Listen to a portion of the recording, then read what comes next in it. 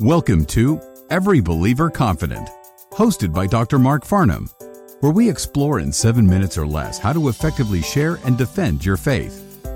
This is apologetics for the average Christian, with ideas and practical principles that can help you this week as you engage unbelievers with the good news of the gospel. Let's go get some confidence. Welcome back to the Every Believer Confident podcast. This is Mark Farnham, the founder and director of Apologetics for the Church, a local church training ministry that helps ordinary Christians gain confidence that they can defend and share their faith effectively with unbelievers. Well, if you listened to the last episode, you heard my first ever encounter with unbelievers as I was learning apologetics and the powerful impact that had on me, that this approach really works. Well, today we want to pick up and notice that this approach of recognizing that the unbeliever has suppressed the truth of God and has constructed opposition to God in his hearts, and the Christian response ought to be to seek to dismantle their unbelief as we present the truth of the gospel. I have found that this genuinely reduces the nervousness and the fear when I encounter unbelievers, that I can recognize they're suppressing the truth, and I can ask simple questions to reveal how they're doing that so I can begin to share the truth. So I want to mention that in 2 Corinthians chapter 10, in verses 3 through 5, the Apostle Paul explains that the battles that we fight are not physical but spiritual battles. As a result, the weapons we use are not swords or guns, but rather truth and ideas. Let me read that passage to you. Paul says in verse 3, "For though we walk in the flesh, we are not waging war according to the flesh. For the weapons of our warfare are not of the flesh, but have divine power to destroy strongholds. We destroy arguments and every lofty opinion raised against the knowledge of God, and take every thought captive to obey Christ." Notice the imagery Paul uses in this passage. It is an image of spiritual battle. In the ancient world, cities were surrounded by high, thick walls, and the walls were the first line of defense. Inside the walls, however, was a stronghold where the city stored supplies to outlast a siege.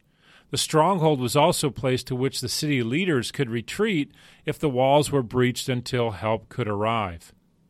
If the stronghold was brought down or breached, all was lost, and those inside had to surrender to survive. This is the word picture Paul uses to describe the tactic Christians should use when interacting with unbelievers.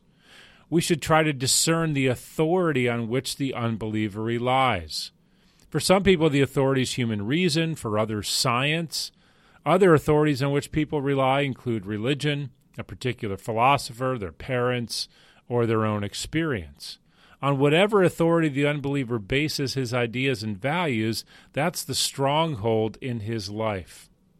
In other words, when I'm talking with someone, before I begin to present the gospel, I want to find out what they believe.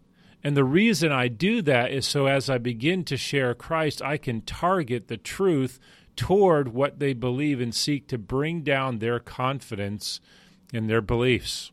I remember one time I failed to do this. I was talking to a woman in the library years ago when my kids were small and my kids were playing with her kids.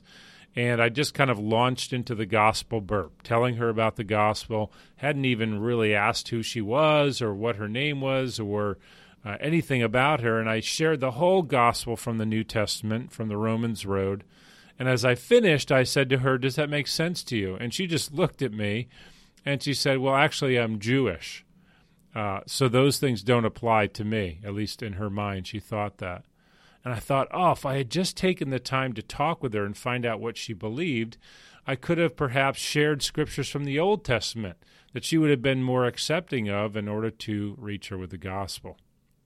So the point is that everyone you talk to has built up a stronghold of belief, block by block, in their life, and they do that by suppressing the truth, as we talked about in earlier episodes. And everything they encounter that helps them resist the truth of God is another brick in the wall of opposition to God. And we should come along as Christians in conversation and seek to figure out what are the specific reasons they've rejected Christ, and realize those are blocks in the wall of opposition to God. Our goal then is to ask questions, to challenge misconceptions, to help them see for themselves that whatever they are believing in will not provide the satisfactory answer that they are searching for. And by challenging the bricks or the blocks in their wall of opposition to God, their stronghold, we are helping to remove those so the light of the gospel can come in. And that means if the conversation lasts 2 hours or 2 minutes, regardless of whether I see any outward symbol or outward sign that they are listening or changing their minds, my job is to do as much as I can in the opportunity that God has given to me. And then to simply trust the Holy Spirit that He can use the words that I have said later on to undermine their confidence in the authority in which they trust. And for me, this has made witnessing and speaking to unbelievers so much less pressurized. I don't have to lead them to Christ right then and there.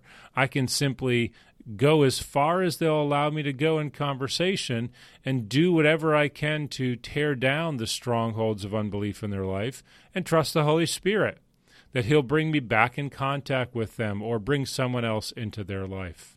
And that, for me, has removed much of the fear of witnessing. In the next episode, we'll look at how we can do that more effectively and practically. May God bless you as you look for opportunities to engage unbelievers with the gospel of Christ.